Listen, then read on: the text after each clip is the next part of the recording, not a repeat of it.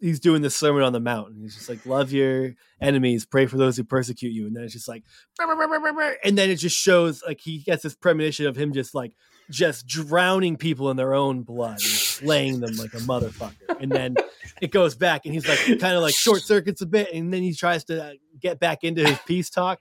I think he's like, that'd be cool. Like flashes to like him waist deep in the collective blood and guts soup of humanity, just punching it. With the what's the Oh Sleeper song? I don't know, but I'm sold on this movie idea. Like I'm here in LA. That's your next movie. I live right next to the Netflix buildings. I can walk over there and be like, pitch it. They greenlight the shit out of it. They absolutely, yeah. No, they have endless money and no ideas of their own. So I could just start doing that punching thing you were doing. I'm like, Jesus, punching into waist deep blood. What do you think? And they're like, can you do 9 seasons? I think they'll write me a check in the lobby. Hey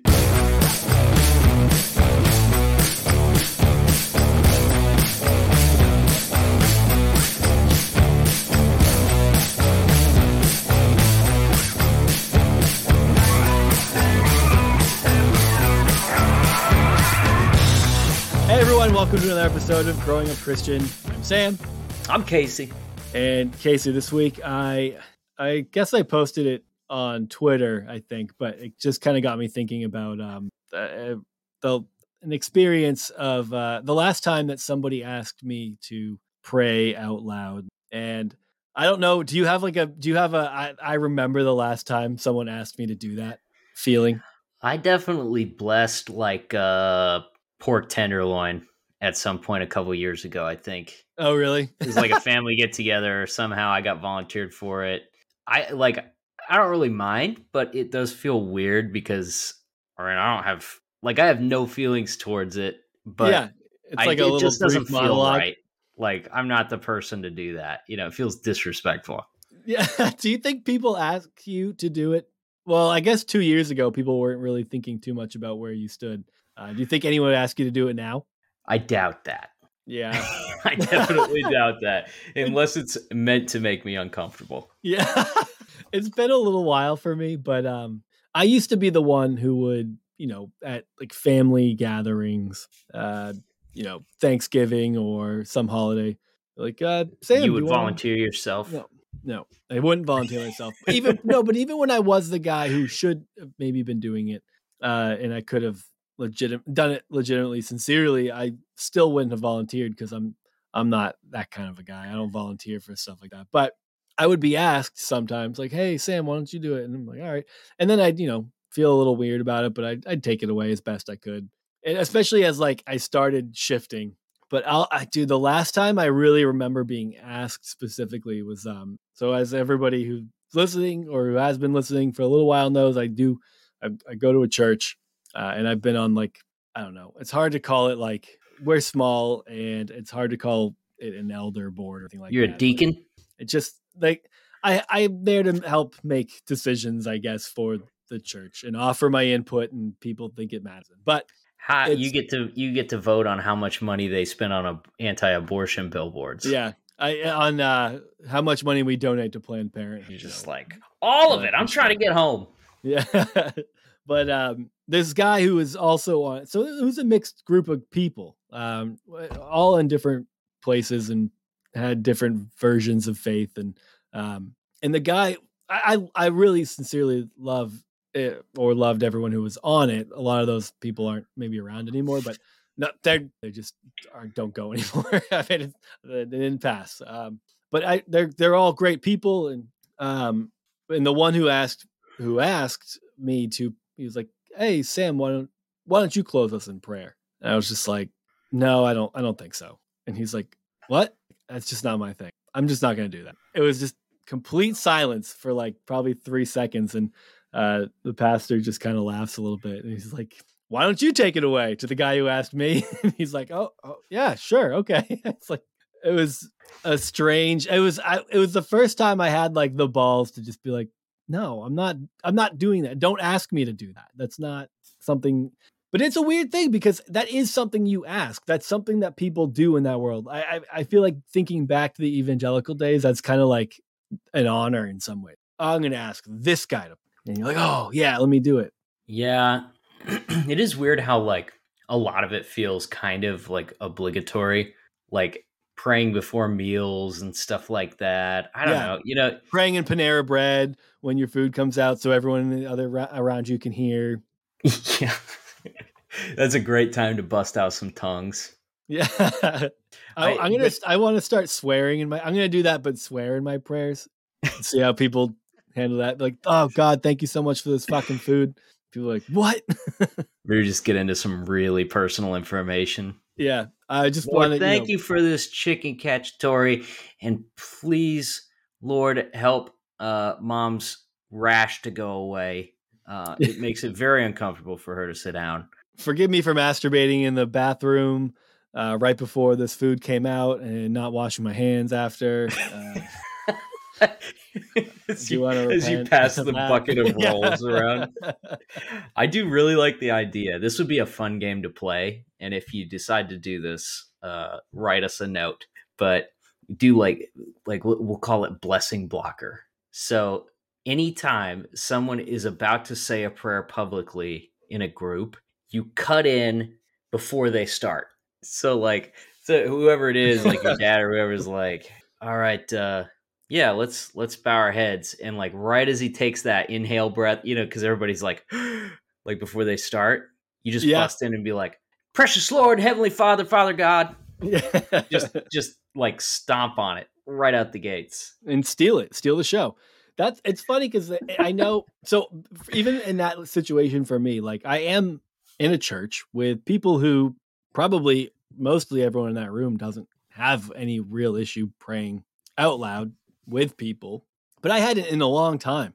And it's funny because even I had started having this shift while I was at this church. And so being part of this group, there's always like that, this is going on, like everyone should be praying, like everyone be in prayer for this or that. So at one point I was just like sat down with my friend, with the pastor, and I was like, just so you know, like, I don't want to be here and not be like sincere about this or not be what you think this should be about, but I'm not doing that.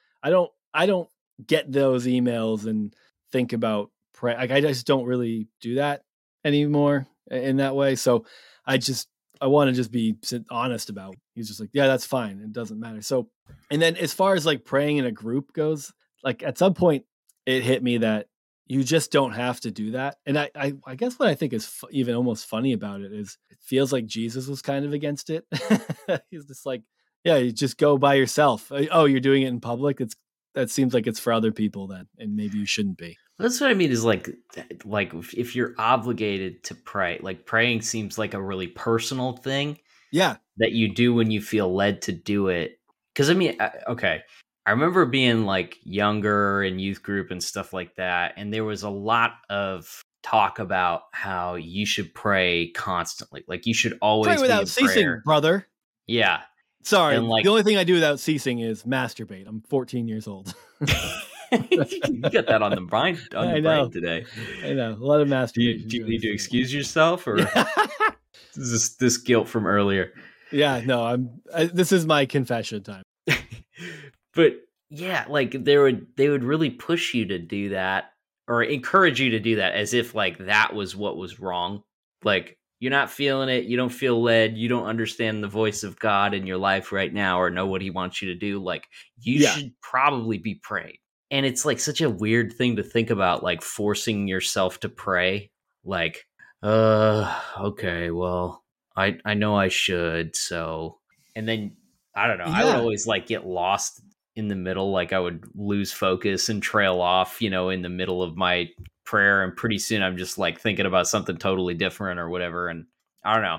It's just a weird thing. It's like that frame of thought is like really focused on, it's really not focused on like the personalized aspect of it. Like you need to do, this needs to be based on what you feel. Like if you feel like praying, then you should pray. Absolutely. But if you don't, like, don't force yourself to do it. But then again, people do that with like meditation too. Like, they'll make a point of like setting aside time to meditate or.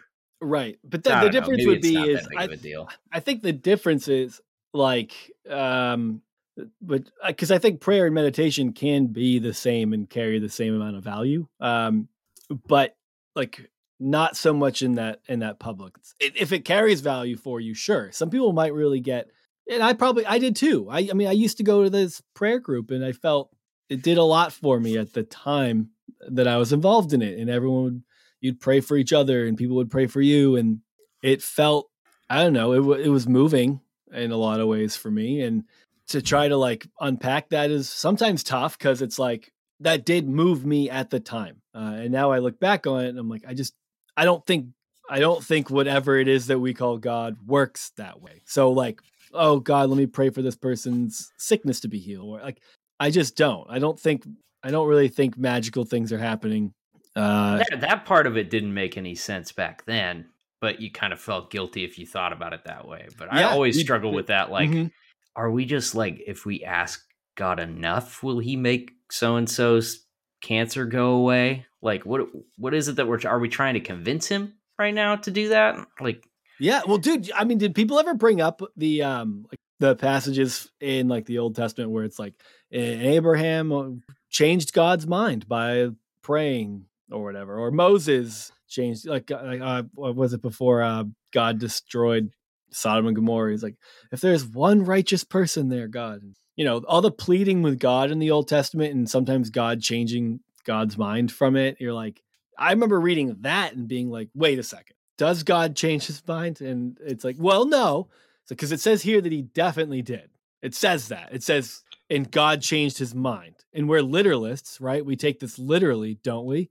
Like, yeah, but what it actually means is, and then that then should have been when literalism, I realized, was bullshit. It's just no one's a strict literalist through and through. They just selectively literalist. Yeah, you really can't be.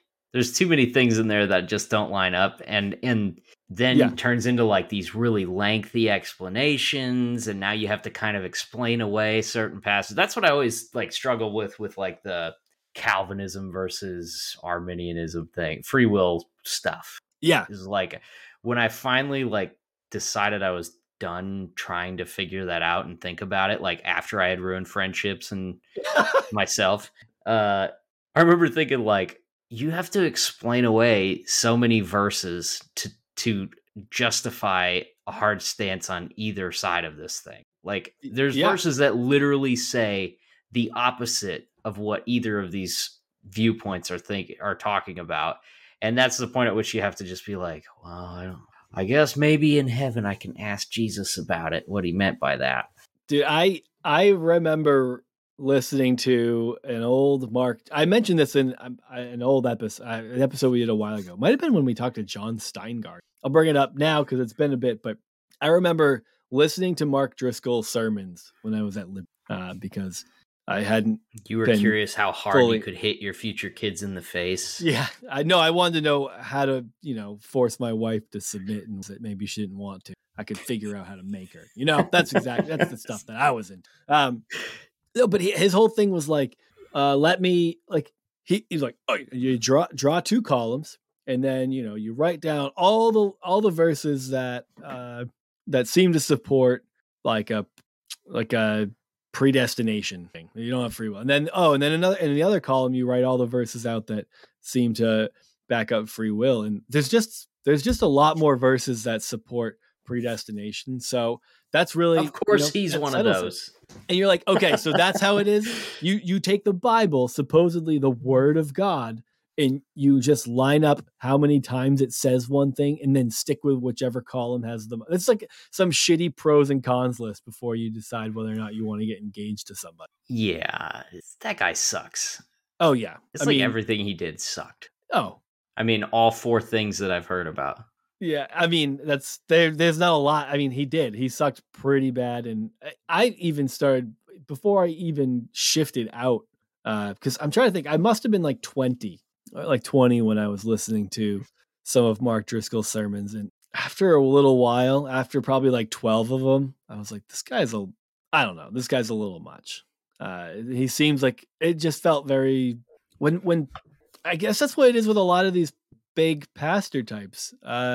When it feels more like you're watching a performance than you're watching someone just authentically tell you things they believe in that could potentially help you. You're just like, this seems like a joke. No, like you're not a pastor, you're a performer. It's like you like the reaction. He loves the bad press. He eats that shit up. And that's how a lot of them are. They all Greg Locke, all these big ones that like you just keep seeing them pop up because they say shitty things. It's, oh my God, dude, we get it. You just like it when people get mad at the things you say while your congregation claps. And then Yeah. it's pathetic. I tell it like it is. I'm blunt. I mean, I call them like I see them. Like, yeah, okay, just shut up, dude. Yeah, the worst personality type are people. I don't want to hear any sermons, but I will watch Carl Lentz bend over. Yeah, sure. He used to always have the top of his butt crack hanging out. It was like his jeans were tight, so it'd just like hug his cheeks together, and you'd see the top of his butt crack. And people love him. I know, his congregation. But what are they going to do without him? I mean, who is their pastor now? I haven't heard of any sex scandals. I haven't heard of anyone showing off their cum gutters. I haven't heard of, there's so much that I haven't heard about that makes me think that that's a boring place to go to church. Yeah. Yeah. Pretty boring. And to be honest, like Carl's best work was in Far Cry.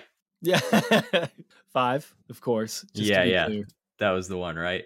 They had to have modeled that character after him. Yeah, he even had the glasses. Yeah, he's kind of like Carl Lentz meets David Koresh. What was his name? What was the name of him in Far Cry 5? Jimmy Savile? No. Oh, okay. Anyway, doesn't matter. I feel like they just really nailed it. I feel like the name even felt like, yeah, that's the name of a guy who starts. Nod to our boy. I'd like to see a new cult form and get in on like ground level. Not get in, not participate in it, but just like, you see it and you start watching it. That way, you have all the insight and you can really just see how things play out. Well, if you get in early, it's like true crime. You can skirt the rules, Like you could administer beatings instead of being beaten. Oh, getting beaten is the best part though. Yeah. What cult do you think would be the most fun to be in? Like that I know of, or just that of like currently, or like anywhere. I don't know. I feel like you would be great in Nexium. Okay. Why? It's real like warm, fuzzy. We're all becoming better people. It seems like that could be, you could get in on that. But how do I get abused? What's the abuse? Well, you're a man. You don't get abused. Okay.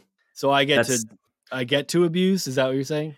I think only the one guy really got to abuse, and a couple of the women, got to abuse it. But I think you're kind of a bystander in that one. But at least you're like, you get to eat food. Is Nexium the one that like celebrities were caught up in? Yeah. Dude, who woman from Smallville? Yeah, I just read. Actually, it finally clicked. I recently read an article about that. She did some fucked up shit. Yeah, she's the worst. Oh my God. Yeah, I don't remember it enough to to say it here, but I'm recalling this article now where it's like she was basically like the groomer. She branded people. Yeah. Like she branded people with the douchebag at the top's initials. I can't remember what his name is. And she told them that those initials stood for something else. And then she would like groom them for him and bring them in for him to have sex with them. Right.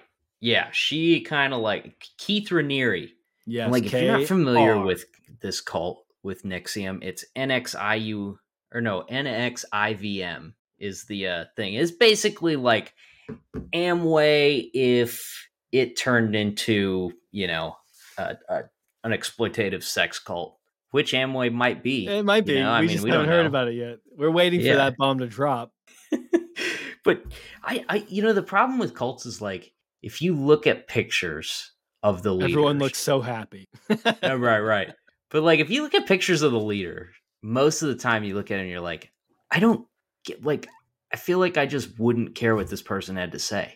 So you only care about what people have to say based on what they look like? Is that what you're telling me? Yeah, that's precisely it. Thank you. More people need to be saying this, so I appreciate your candor and your honesty. Yeah, and it's kind of the reverse of what you would think. Like, the better looking you are, the more I really don't want to listen to you. Oh, yeah. Yeah. because it just feels too unattainable. You want someone who looks more like you. Exactly. Yeah. Yeah. I want a fixer-upper. I want a fixer-upper cult leader, somebody dumpy. Like, Jim Jones is kind of dumpy. I mean, I could see it. He's a little noisy for my taste. But Keith Raniere just looks like such, like a wibbly chode. I really just don't, even I don't just know what he looking looks at like. him, I'm like... I'm gonna look him up after this. I don't know what this guy looks like. Okay. He looks like he would... Okay, where would he work based on how he looks? I could see him being like a floor manager at Sharper Image. Okay. Like, And like he corrects his employees like publicly in front of customers on purpose. and scolds them a little bit. Yeah, There's like a little finger wagging. he's gonna talk to you about the fact that he saw you sitting in one of the massage chairs. Okay. Well, sounds like you have this guy pinned down. Yeah, that's him. All right. Anywho, yeah, one more topic we're going to touch on before we get out of here. Casey and I are going on vacation next week. Well, so when this comes out, we'll be on vacation, and y'all can eat our butts because we're going to be enjoying our lives, and you'll be at work. But we eat our butts like we're Carl Lentz. Eat our braided butt hairs because we're going to be on the beach getting our butt hairs braided. He waxes for sure. Oh yeah. Okay, Kirk Franklin. Everyone knows Franklin, gospel singer extraordinaire. It was like his. So a recent article I just read. It was his. I'll just read the title. Kirk Franklin's estranged son, Carrion, arrested while driving the car of a missing woman. Missing and presumed who is dead. Presumed dead. Yep. And I was just a little surprised by that because the Franklins have made their way into the news a couple of times in the past year. Towards the end of last year, it was like, what, his son like went to the tabloids to talk about how abusive Kirk Franklin was. He like leaked a phone call of his dad cussing at him. Yeah. What did he say specifically? I want to find it because it was pretty funny. He said, Carrion released a leaked video of his father using profanity-laced threatening language against him, calling him a bitch ass and threatening to break his fucking neck. And I just kind of want to be called a bitch ass from Kirk Franklin because his voice is just, it's great. And I feel like I want to hear him say that. But it has also like some power behind it. Yeah, bitch ass. I can hear him saying that. And I like it. I like it. I'm sorry to his son who felt emotionally abused, but come on. Also, I appreciate his ode to Busta Rhymes. Come on, dude. You're going to be offended because your dad's quoting Busta Rhymes lyrics to you? It's just sad. Yeah, Carrion says that this is all a setup and he was wrongfully arrested.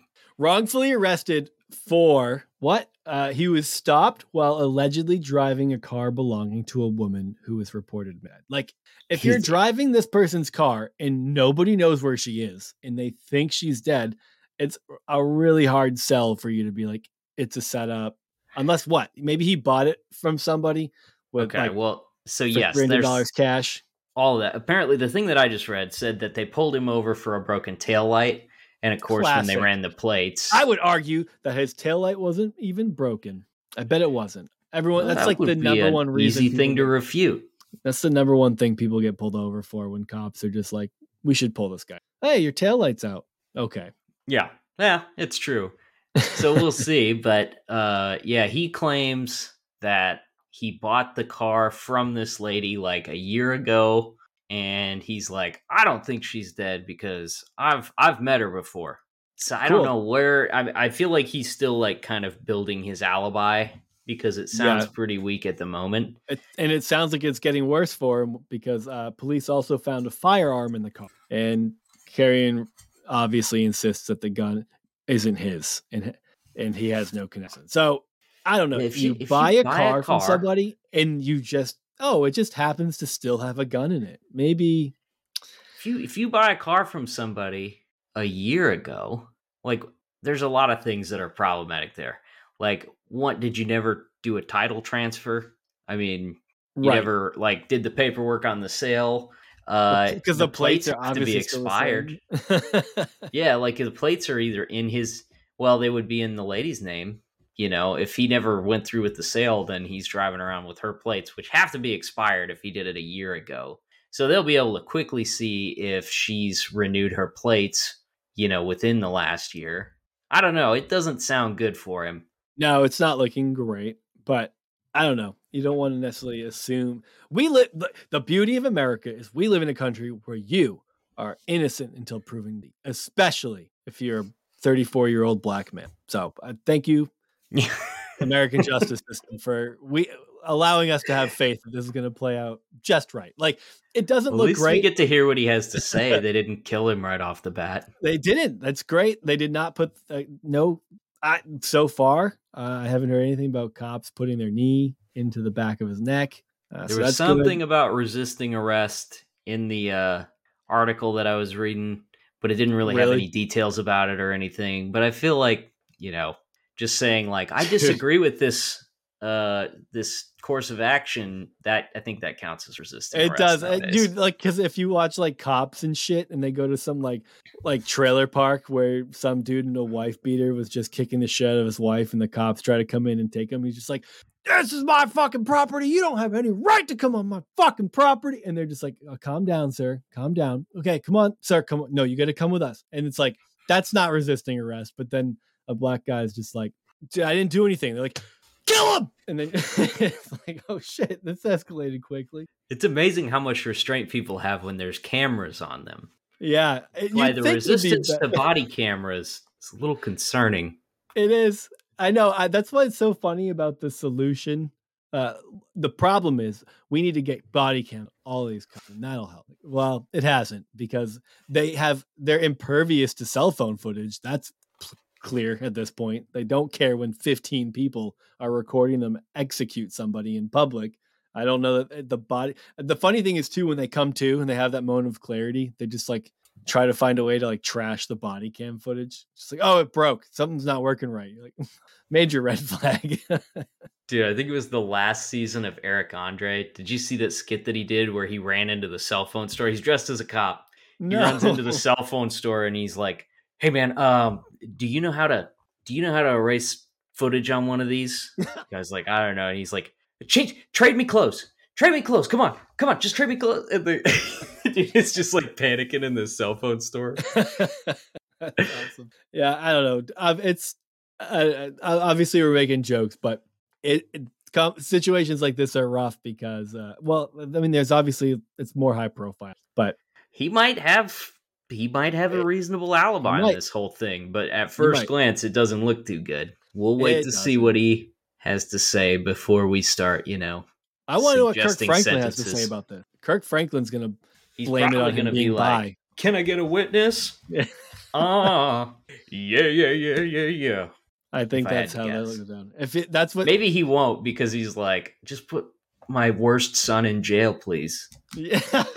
I think what's going to happen is he's going to get subpoenaed to like show up in court to testify for or against his son. And he's going to refuse to do it without a choir behind. And that would be beautiful. Yeah. Obviously, not obviously. I think there's some stuff going on in this family. It doesn't sound ideal or healthy. No, they don't seem like they have their shit together. Based on what I've read, they seem dysfunctional, to say the least. If this goes to trial, I'm sure there will be a lot of details that come out. So we'll just have to see. Hopefully, this lady is not dead and she pops up. Yeah, she just that shows would be up. Best case scenario. It's fine. We're good. Everything's fine.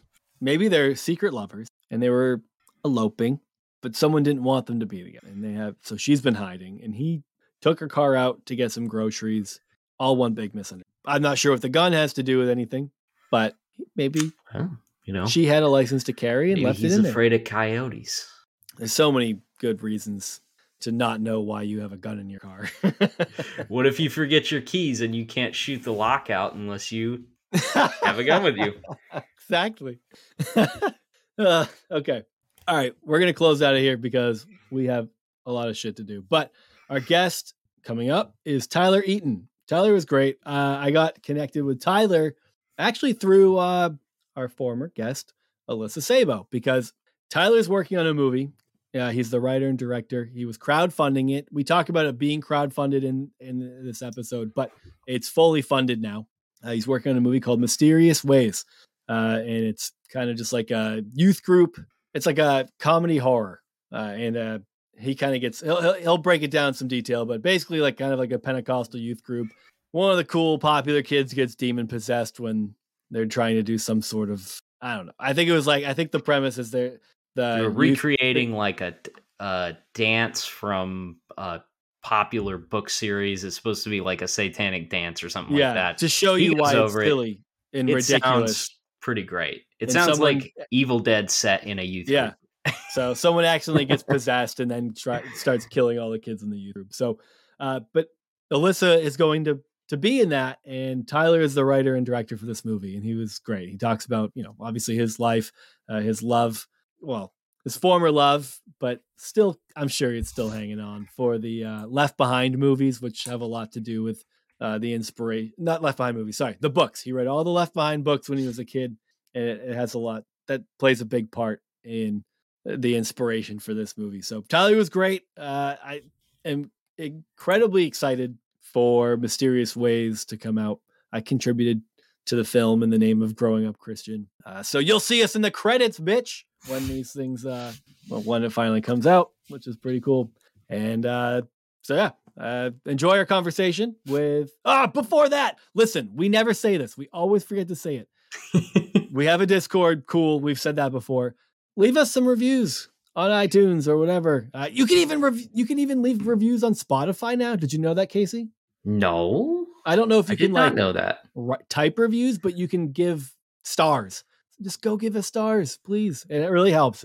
Give us your stars, please. Give us your stars. It helps us. I don't know. I don't actually know how it helps us. I just know it does. I know because someone didn't. 4.9 is pretty good. I'll take it, but you don't have to get all sour. I'm sour. But yeah, it really helps. The more reviews you have, the more it just kind of shows up as in people's recommended. So, we're starting to climb them charts. We we're don't charting know that for sure, but we're assuming. So help us out by if you like the show, leave us a review on if you whatever don't, platform why are you still like. Listening? It's only going to get worse. But if you could leave us a review, we really appreciate it. And thanks to everybody who has already. You guys said some really nice things about us, and I don't know, we were beaming. So we appreciate that. And if you're not in the Discord already, what the heck are you waiting for? Go get on the Discord. It's in our social media bios. So you can find the link there. Join in. Had some new members lately. Had some good discussions about all sorts of things. So get in on the conversation. We glean a lot of topics to talk about and stuff from our friends in the Discord. And it's a great place. Like if you're going through some stuff, whether it's family related to your faith or just some general struggles about like leaving the church or staying in the church, whatever it is, it's a good place to talk about those things with like-minded people. So join up, leave us a review, and enjoy our conversation with Tyler Eaton. Friends, I know a lot of you out there are small business owners. I know a few of you are musicians or artists. Regardless of which camp you fall into, eventually you're going to want to put out some custom merchandise. But the prospect of getting a design together and going through one of these impersonal, large-scale websites can be intimidating and tedious. And that's why we're proud to be sponsored by Minor Threads. Minor Threads is a North Texas-based custom printing company that is able to help you get your logo, your company's branding information, your design onto almost anything. Maybe you want to order some shirts, some stickers, banners, maybe enamel pins. The merch game's crazy these days. Minor Threads can help you with all sorts of promotional products.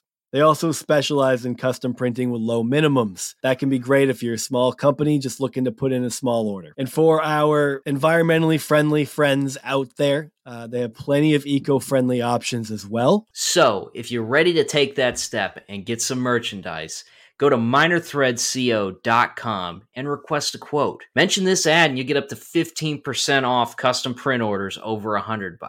15%.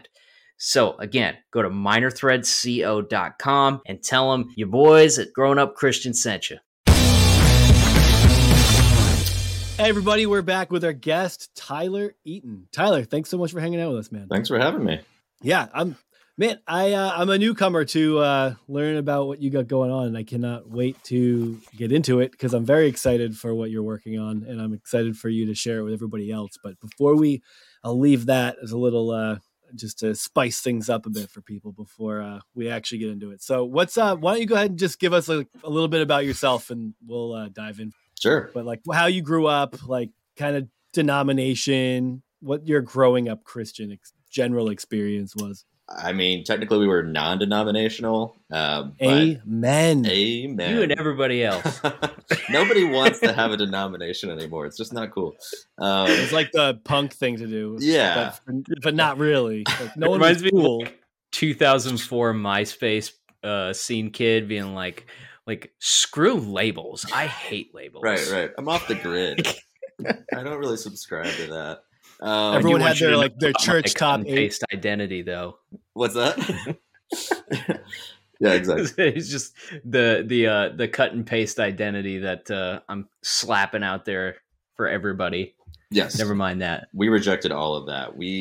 I guess Pentecostal, you could say, because we were the brand of Christian that would roll around on the floor and laugh our asses off. And it's all about the Holy Spirit's presence, like descending upon whatever hotel ballroom we had rented or like double wide trailer we were using as a church. And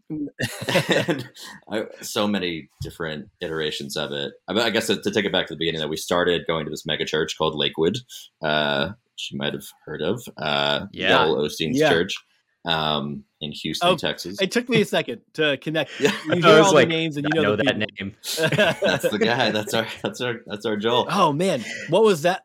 It's probably I don't. He's been going strong for a while, but I imagine it's even changed since. Yeah, if you were young. You were young when you started going there. Yeah, I mean, since before I can remember, that was where I went, like as like a 3-year-old. Okay. And my parents went there. My grandma went there. It was just like our family's church for a while. My mom like helped with the church newsletter and organized events and stuff. And all of our friends went to that church. Like it was kind of our community. Did Joel have fake teeth then, or did he still rock the real ones at that point? I bet they were real by that point, because he wasn't even the pastor at that point. It was his father, John Osteen, and Dodie Osteen, his mom, would also get up on stage. Like it was the generation before he took over. Okay, he looks like a really polished parrotfish. He's very polished. He's very smooth, that guy. That's funny. I don't know enough about them. We should probably. I should look into them a little more. But I didn't even realize that he inherited that. Actually, that's new to me, and it probably shouldn't be. He was like a camera guy before. I don't know exactly his trajectory. I think he was like a camera guy who like was reluctant. It was like a Michael Corleone kind of like reluctant takeover of the family business.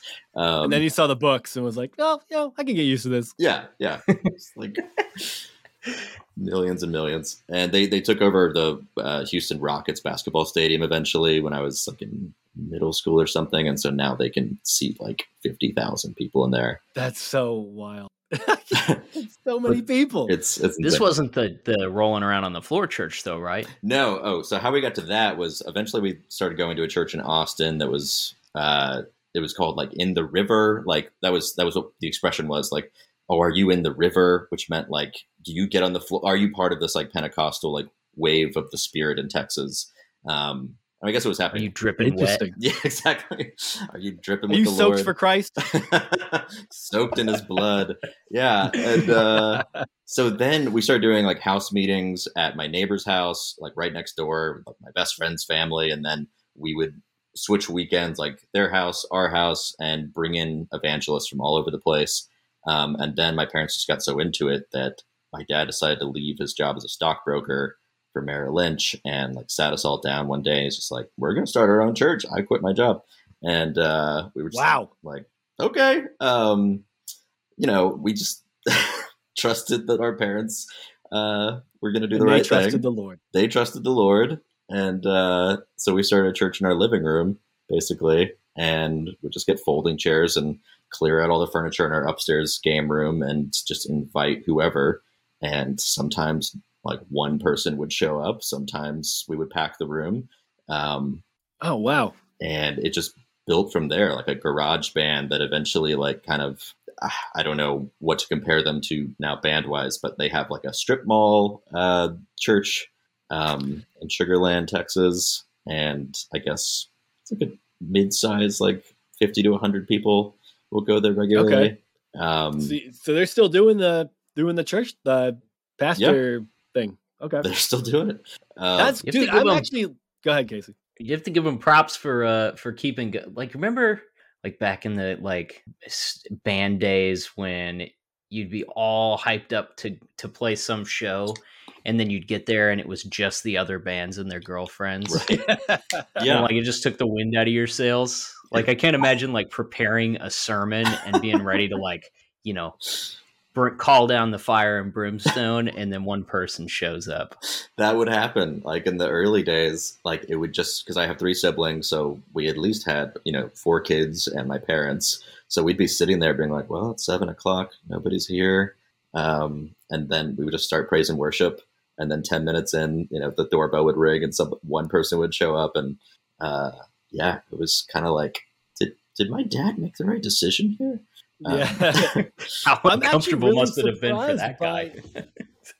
That's a strange decision to me, because so you said he was a stockbroker, and to start, so my family did a house church for a good while when I was young.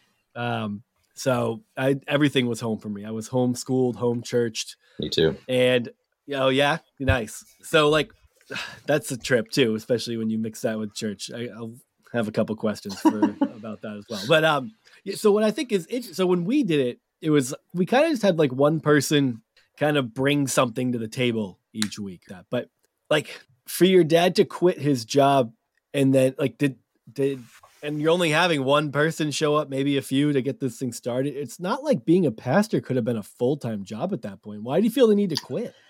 I think he really hated the commute, and it was, my parents are very into like listening to the voice of God and like guiding your steps through life. And God said, quit. And my dad has always said that like, if he had stayed, he would have been fired, or like, so he just like had this like feeling in the air. It's like a prophetic feeling of like the right choice is to go this way and abandon it all, take the big leap, and, let the chips fall where they may. But you're right. I mean, he had Monday through Friday open. Like, it just took him that long. It was new to him. So it took him a full 40 hours a week to put a sermon together. Yeah. One word at a time. It was a real slow process. He was parsing things out like in middle school. Which is like, I don't know. I got a lot of free time on my hands. Might as well get the sentence structure. Yeah. Sounding it out in tongues. But I mean, also 4 homeschooled kids, we had like a lot of activities. We all like had karate class and baseball. And I think it was a lot for my mom. So it was nice to have him there during the week to like take half of those responsibilities. Man, so you had both parents at home with you full time. All the time. Yeah. It's an interesting dynamic. I mean, yeah, I didn't see my dad a ton when I was younger. Because for my mom to stay home, he had to work a good bit. And it was like, so she just like took care of everything luckily none of us were good at anything or athletic. So she didn't have to make a lot of trips places, but yeah. Same here. I was always praying for a thunderstorm to rain the baseball game out so I could, Did you get mercied a lot in baseball? Yeah, on occasion. Homeschool Christian school sports teams are interesting. Like my school's basketball team went like 6 years without winning a game. Oh God. My God. It was like a really big deal when they finally broke the losing streak. I mean, and we beat like another team that had even less players than us, if I remember right. But it wasn't our calling. Yeah, exactly. The Lord just didn't want you guys to be any good.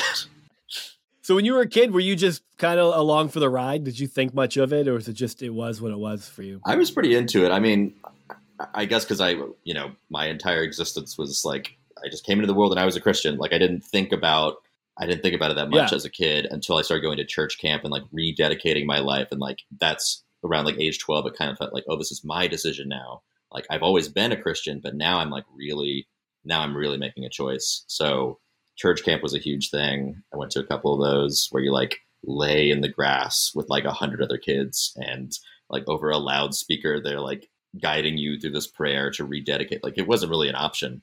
But like most meaningful choices. Right. It's like, do the thing all of your friends are doing, or maybe go to hell. Like it's quite a choice to make. I know when it's framed the way it is, as like when you're a child, you're like, it's not. Yeah, I'm not. Of course, it's like if someone's like, "Hey, we have this like pile of candy or a bunch of dog shit. Which one would you? What do you like?" Yeah, like, it's unconditional option, I guess. But it's unconditional love with one very gigantic condition.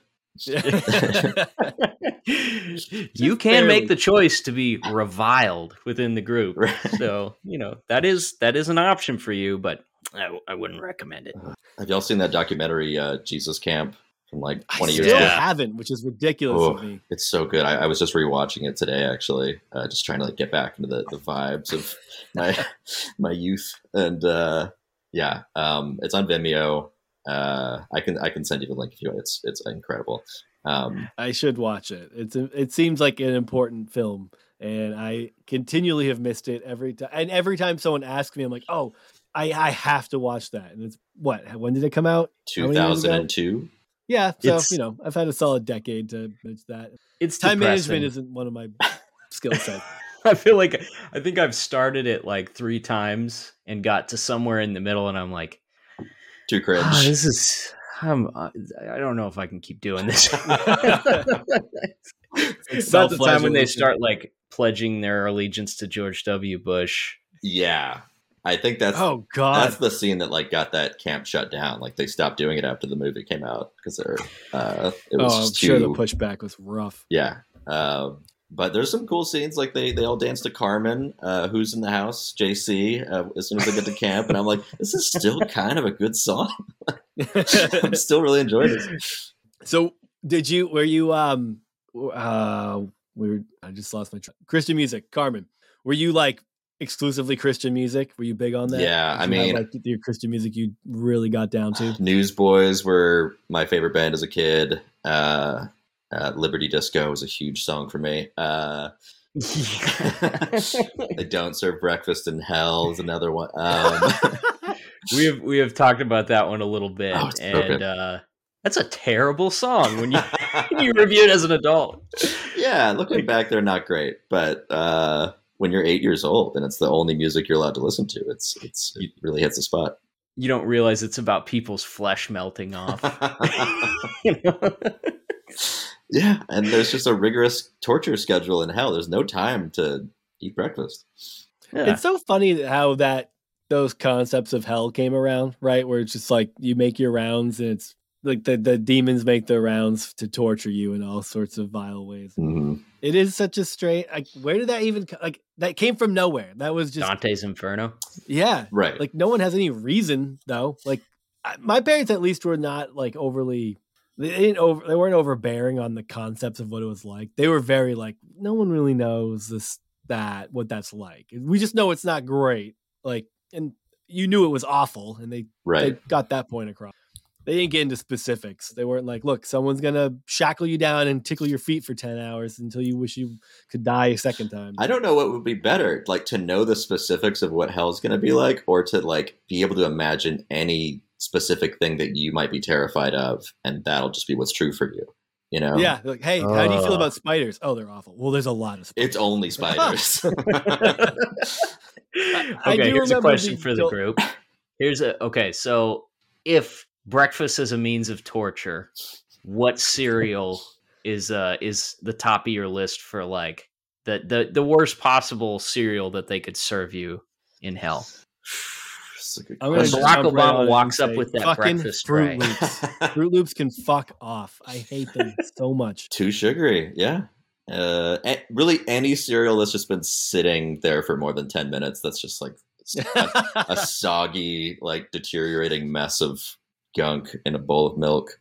Like Rice Krispies after 45 seconds. Yeah. Like, What am I eating? Am I eating oatmeal now? Is this porridge? I didn't sign up for fucking porridge. I'm gonna say grape nuts. Grape nuts. Yep. Grape nuts is just like walnut blasting your throat. I don't know. I don't know what that even means. This is kind of a nice walnut version of blast? hell. Obama brings you some soggy cereal, and then like, welcome to hell. It's actually not that bad. And it's in soy milk. Oh no, liberal hell. Almond milk. Also, do you say almond or almond? Because this is a big deal right now. Oh really? I think I put the L in there. Almond. Okay, Me too. thank God, this was going to be over quick. Who says almond? Almond? Oh my God, that's one of those words that drives me insane. Almond? You've never heard people say almond? No. Is that for No people L? who are born with like a webbed tongue? Yeah. I don't know. I don't like it. I'm just glad we're all on the same page. Yeah, this is the 1st Let's I'm get hearing back of this. to. Yeah. Hopefully, it's the last. Mhm. All right. So you were homeschooled through high school your whole life? It's a weird thing because the homeschool community in Sugarland started their own private school. So I guess if you get enough homeschoolers together in one church, it becomes a private school. We sort of It's a natural progression of things. Yeah, we're like, yeah, what do we all like separate? We all hang out together all the time. We might as well be in classes in this church in our neighborhood. So And now we'll pay for it.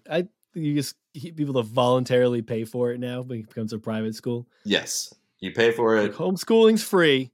Why don't we become a private school and just pay for this? I mean, the whole point of homeschool, I guess, was just control over what, we were learning about. So the private schools served the same basic function, was just a lot more expensive, and we had to wear uniforms. But Wow, what were your uniforms? I mean, just a basic polo and slacks. Khakis. Basically. Yeah, khakis. Pleats or no pleats? No pleats. Okay. All right. And if we're talking honestly here, pleats can go screw themselves. They're terrible. What are they? Who wants those? Do they still make khakis with pleats? This is a good question. Oh, yeah. It's full of them at the Well, they've had those for pants store. 20 years. No, at pants stores? The pants store? Oh, I think that pleats pleats are solely there to make room for boners. one? Yes. And It's everybody knows what like you're an doing. You're accordion not hiding expanding. it. It would have been very useful around this time in my life. I thought they were for crotch fupas. pillows. That's why you carry books as you walk in, or you're like still putting on your backpack as you're walking into school. That's your Pleats are for the people who tuck their fat into their pants instead of letting it hang over their pants. That's the difference. It's a big choice to make. I'm almost to that stage of life. I'm close. Where I have to start tucking in my t-shirts. Oh, you're there. Getting close, yeah. I don't understand that. Can we? I don't know that we need to talk about this, but I think we should. Why that becomes a thing for a lot of people? Like, I've gained a certain amount of weight, now I'll tuck it in. Like, why not let it still hang loose? Why you get to tuck it in? Isn't looser better if you have like a little bit of a belly? Wouldn't that? That's what I would think. You would think. And yet you want to kind of like accentuate it with the shirt being tucked. All right. It's kind of like a sports bra for men. It catches It's like it. a gut bra. Okay. Why don't you just That's wear the like high uniform. Spanx? There's that Workaholics episode where they take their shirts off and Adam's wearing Spanx. I laugh at that every time I see it. I forgot. It's like early on too. That's an early one.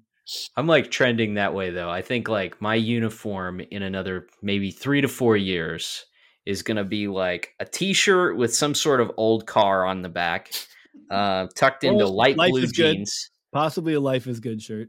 Okay. Yeah. I don't know if that plays in Kansas. It's too positive. Mm.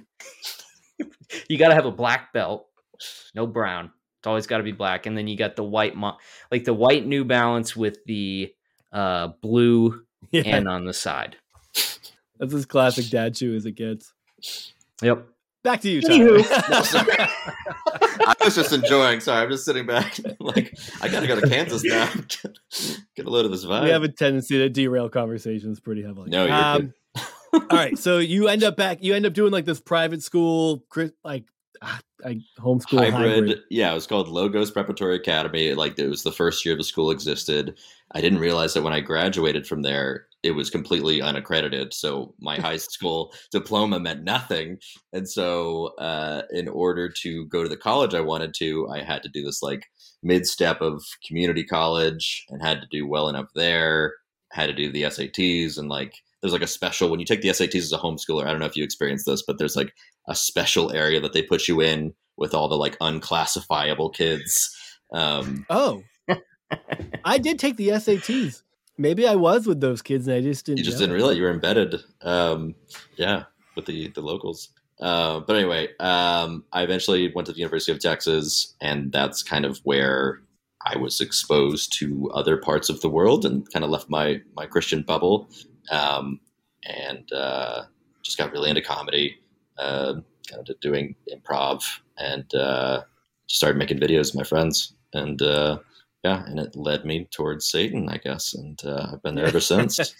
In Texas, of all places, that should have been the safest place in the country to go to college. You would think, but Austin, Texas is, a liberal enclave in this giant red donut. So you were brainwashed. I'm going there next week, and I'm so excited. Oh, it's gonna be great. Really? First time? No, I've been there a bunch of times. Okay. One of my good friends lives there, but that's turning into like a comedy town now, isn't it? Seems like a lot of comedians moved there. Yeah, no, it's definitely been a comedy place for a bit, and then COVID forced everything to basically to go out of business. So like the place that I learned how to do improv is completely shut down now. And I guess Joe Rogan is trying to bring it back. He's starting his own club there now. Yeah, he apparently bought one. I'm sure he has the capital. Yeah, absolutely. I'm sure he could put some dollars together. At least has a solid down payment. Yeah, no, it's got a great comedy scene there, great music scene, and yeah, you're gonna have a great time. I'm very jealous. I'm excited. What were some of the things that like were the first so you go to college after living in that bubble for 18 years, and the first time you're just like, I don't know about that. Oh, I mean, that first big thought, I guess it was just like the idea, and I don't know where it came from exactly, but like, if I wasn't born where I was born into the perfect true religion, let's say I was born in Saudi Arabia and I was introduced to Islam the way I was introduced to Christianity, and then somebody introduces me to Jesus at some point in my life. Like, what are the chances that, given the like circle of friends and family that I would grow up with there, that I could possibly embrace Jesus? Like, it just, so that started to really bother me. And I was like, but they don't have there's not an equal opportunity kind of salvation, and there's thousands and thousands of religions all over the world, and as many missionaries as we have, it's just like, it's just not the same as like, poof, you're born and you're a Christian like I was, and like I assume you guys were, Yeah, I'm actually, that's interesting to me because I feel like it takes a lot of people a little bit longer to start thinking about it that way, or they'll kind of like make excuses for that thought when it comes in their head. Like you already mentioned missionaries, but sometimes it's a default to, well, the Holy Spirit. Like it says in the Bible that no one is without, like, I don't remember where it says it, probably in Romans. And it's like that everyone has the opportunity for salvation. I don't know if you know what I'm talking about. I do. That was something that okay. So that's something that I would get. And it came up a lot when I was at Liberty, and it's the Bible says everyone has the opportunity. So I guess I just missed it. Like some people have more opportunity than others. It's kind of like privilege, we pretend it doesn't exist, but no. Everyone has the opportunity to be a billionaire in America. But if you're a millionaire when you're born, you're just better off. It's going to be a lot easier, Get a boost. Exactly. It's a little boost. It's quite a boost. And that's a 1-for-1 exchange with being born Christian versus being born a different religion. But yeah, I mean, it really is like that. I remember the first time thinking about that and being able to just sit with the fact that that is a good reason. You don't need excuses.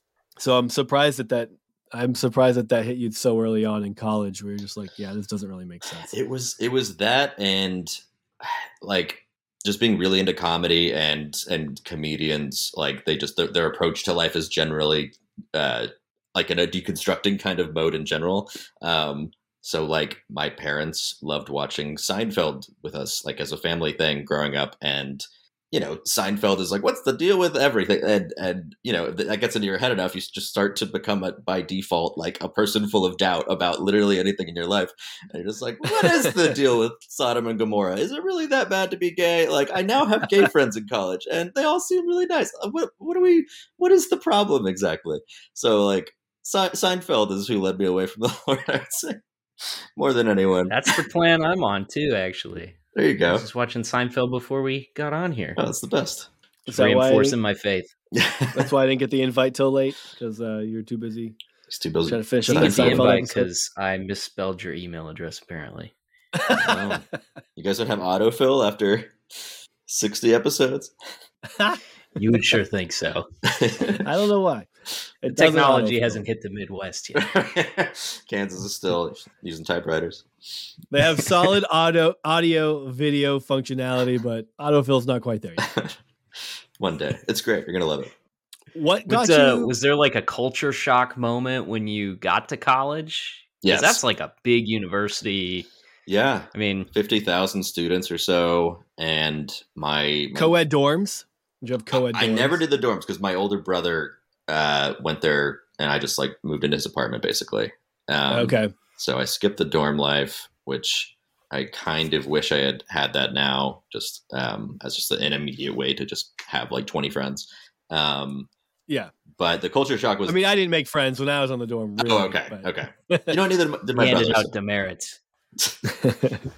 But like, yeah, going from a high school of where like there were 12 people in my grade to a community college of maybe 1,000 to a 50,000 person school was, massive shock to the system. Just the scope of it was intimidating.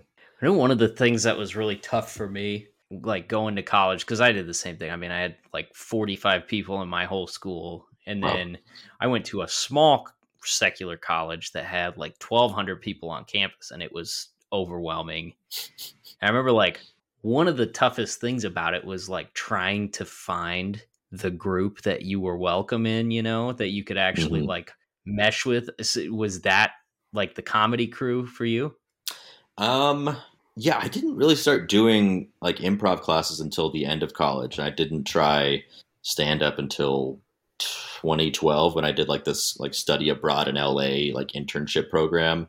So I guess in the beginning, my old like high school buddy became my roommate at UT. He like came like a year after I did, and we were just constantly making comedy videos. And so I guess it was just me and him for a while. Just like I made a feature length documentary about him trying to lose weight so that he could run this 5K. That took up. Did he make it? He did. It's not online. No one can see this anymore. But yeah, that was just like how we kind of cut our teeth as filmmakers. Was just like, let's just make literally any idea that occurs to us. And yeah, he lost his faith in high school, like towards the end. So while we were roommates, bold. Yeah, we would have these like late night conversations where he was like my first really close friend who had taken that step, and I was just like, I don't know, man, like I'm not there. Like I don't really want to be a part of a church, but yeah, I couldn't get there mentally. It was just like too much of a breakup with God. What was turning you off about church? Once I went to college, I never really joined a church, and I don't know exactly. I mean, just like I wanted to have a personal relationship with God at that point. And it just, I guess from between like the age of 18 to like 21, that was like the gradual like ungluing of me from that sense of community. So yeah, I don't even think I could put it into words at that time of like why it just felt better I was just too busy to go to church. Well, like prior to that, like 18 period, like did you feel at home in that environment? I mean, it's comfortable and familiar to some extent, like, because we always talk about like feeling as if everybody around you is having some sort of experience or connection to it that you're not, and just feeling like an imposter. Like, did you feel that, or were you pretty... Yeah, because it can feel very competitive too. Like when you're in praise and worship and you're lifting your arms and you're like, am I doing it right? Am I lifting my arms as high as the person next to me? And like, can people tell that I'm That's having why I doubts. stood on my tiptoes. Trying to get them up a little bit higher than everybody else. Yeah, the tall kids had such an advantage. They could be so close to the Dude, Lord. they could worship God so fucking good. Oh my God. Did you guys like fall on the floor, or did you have that non-denominational like laying on the hands kind of healing thing? No. Okay. No. Mine was very straight laced, like Northern Baptist church. Okay. Like if somebody sneezed at the wrong time during the service, everybody scowled at them. Yeah, mine wasn't either, but I found that in college and kind of got on that path for a little bit, not in like an extreme way, but Charismatic. just enough to like just kind of wave like a tree in the wind. And I remember going back to growing up, I thought the church that I went to was like not progressive in the sense of like, politics and just, general ideology, but like it had its upbeat worship band. It was like good message. I don't know. I thought it was great. And then I leave, go to Liberty. Liberty, like, obviously rocks that shit. They mostly do Hillsong kind of stuff, and it's very like vibey. So then, like when I start hanging out with people who are into like, that world of things, I remember the first time going back home and going to my parents' church and being like, this shit's boring. Like this is wicked boring. Like I thought dry. I thought I was gonna get back into it, like feel that same feeling. I was like, and I remember thinking, no one does. Like no one.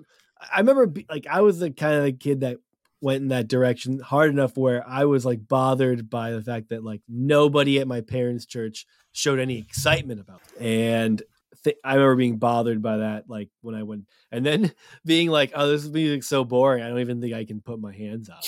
Like I couldn't bring myself to do it, which was kind of one of the first things that made me think about how much that was an authentic reaction to what I was part of, or if it was a reaction to just the environment and the vibe. And that was the first time I really started considering that.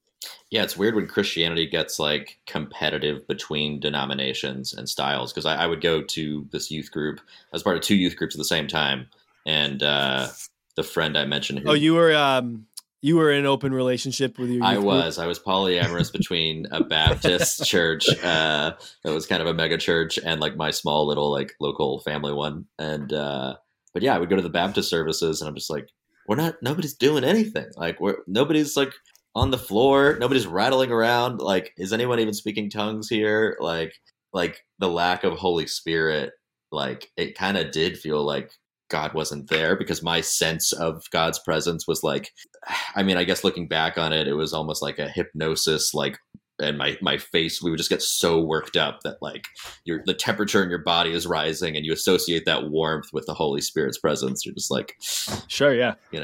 I feel too comfortable in this room. God must not be here. Yeah. You just forgot to put on antiperspirant. Right. Exactly.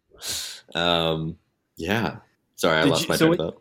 That's all right. When you were at so did you like, what made you stick to the other youth group? Why were you going back and forth? Did you have friends in the other one? I had friends in both. Yeah. More girls. Definitely that. Yeah. Because the one that was my parents' church, although my first girlfriend was from the church band and our youth group at my family's church. But so I dated the only possible girl I could have that wasn't my sister. At my so, she was your sister in Christ. I know what you're talking about, right? My sister in Christ. Yes, that's true. We're all his children, so I guess it's all weirdly incestuous. But yeah, and I didn't date anybody from the church that had a lot more cute girls. So I don't know. I guess it was a failed mission there. But yeah, like some of my closest friends from this like little private school we created went to this Baptist one. So it just felt cooler. I don't know. It just felt like a better social scene. Yeah, I went to my buddy's youth group with him some of the time, and it was just weird. Like, because I went to the school with all the same people I went to church with. It was a very small, tight-knit community, not a lot of outsiders. Mm. So like going to his youth group part of the time, it was strange because it was like the only real exposure to like, other churches and what they do. And even though it was really close to what we did, I mean, it was still different. But yeah, there was like 4 of us that all hung out together. And there was really like 4 girls that were possibilities for us to even have a crush on. So there was kind of a mutual agreement, like, well, you can like her and you can like her. And the one guy was younger than the rest of us, so it was like, really for you, there's only her. So I hope that works for you. Yeah, we have seniority here with the dating. I'm sorry, man. It's just how it goes. We did not consult them on it, but we never acted upon it either. So it was kind of a mutual stalemate all the way around. Did you act on it in your thoughts? Did you sin in your heart? No. Which is maybe worse. Yeah. Thoughts in. So, sorry, Casey, you said like going to that other group and it being boring. And I just had this thought of the first time I went to a church where, and I'm wondering if you guys are familiar with this, because I've only seen it maybe twice, but where you're in the service and then they go, now we're going to have the kids come up for Sunday school. And while everyone's in the service, all the kids go up to the front of the church and they like sit on, if there's like the little steps going up to it, all the kids sit there. And then someone comes down and gives them a little Bible lesson of basically kind of like maybe a reduced version of what the sermon's going to be. It's like 5 minutes, 7 minutes maybe.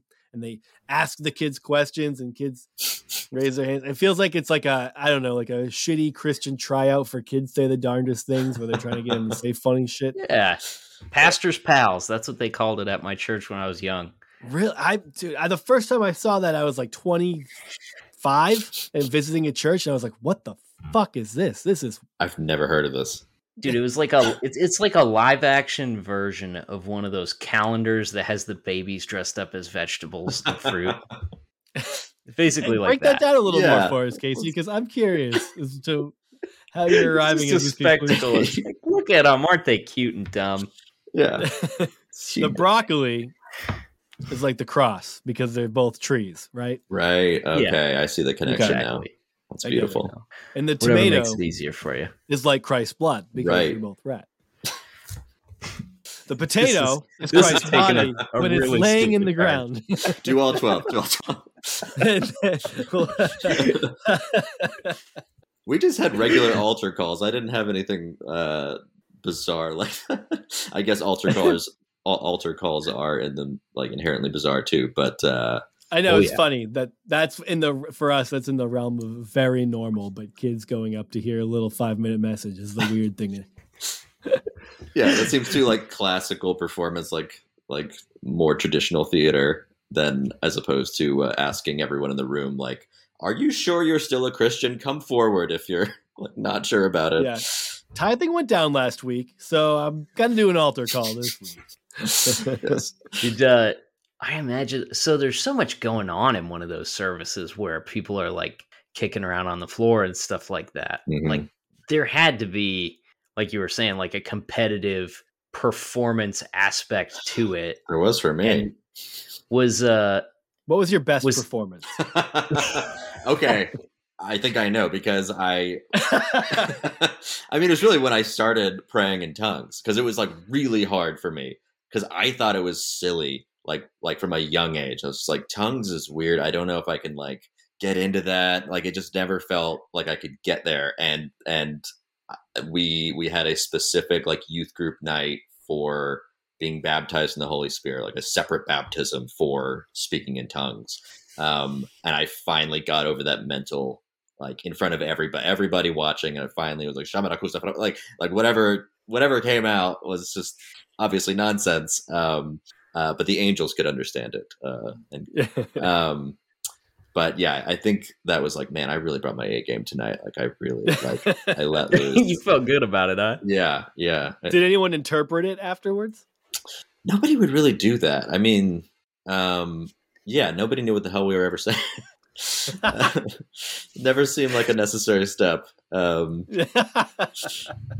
Was there like a person that comes to mind when you think about like, here goes Jeff again. He's gonna that I was competitive with. Yeah, like was there the one kid like in basketball? Right. There was always one kid that would like get hurt and then kick around on the floor and just like really overplay it, and it got to the point where it happened so often that when they do it, everybody'd be like, "Here we go, get up, LeBron." Was there like one person that was just over the top? The show off. I mean, I'm not gonna say his name, although I'm from. I'll put him on blast. I'm from such a small youth group that it's like, it was my family and like 2 other families. If they heard this, they would know exactly who I'm talking about. So I'm just gonna make up a name, and I'm just gonna say Charlie. He would just always rock back and forth, like no matter, like it was like really like the way that the Holy Spirit would affect him during worship was always so physical and crazy, and I wanted it to be legit, like the feeling that whatever physical manifestation of God that was happening in worship, I wanted it to really. I didn't want to like rock unless I felt like something invisible was pushing me back and forth, and so when I would see him do that, I'm like, you're just doing that, like you're just you just have a crush on so and so and you're hoping she notices, like this, like whatever horrible thought I was worried people would have about me, I would just go full force on him. Right. I want to like visit one of those churches and just go all in, like start out rocking, fall on the floor, and then just like pee my pants. Well, that would happen. Have y'all seen The Eyes of Tammy Faye? That happens at the start of the movie. She just like starts writhing around and pisses herself. So they'll accept it, man. Yeah, we just talked to her son. Did you really? A couple weeks ago. Yeah, Jay. Oh, I've got to listen to that. That's amazing. Yeah, it was a little really bit before fun. this one. Yeah, it was. He's got from his perspective, it's a wild world. Yeah, I can imagine. Oh my gosh. Oof. So you made a pretty clean cut then when you went off to college. Like, did you struggle with guilt over not getting involved in a church and not like seeking out that community at school and stuff like that? Oh, absolutely. Yeah. I forget the name of the big like Baptist church that everybody at my school was going to in Austin, but I was like always on the precipice of like, I think I'm going to visit this week, because they would hand out pamphlets on campus at UT, and I would take them and be like, next week I'll be there, and then I would just never go. And so I had a lot of guilt about that. And then I guess the big turn for me, I was 21. It was between semesters, and I just was like, my brother got very into Christopher Hitchens, the like atheist writer, and like Sam Harris and Richard Dawkins, like the 4 horsemen of atheism. Yeah. And I think that's what they called themselves. And so what happened was I started reading articles he would send me that weren't related to Christianity, that were like Hitchens, like amazing thoughts about this political thing. And I would be like, wow, he's a really smart guy. I don't think I like agree with him but when it came to like atheism or anything, but like, as I started like kind of like circling around, like finally I was avoiding reading him when it came to matters of faith, because I was just like, he's so fucking smart, like I'm just gonna fall for it.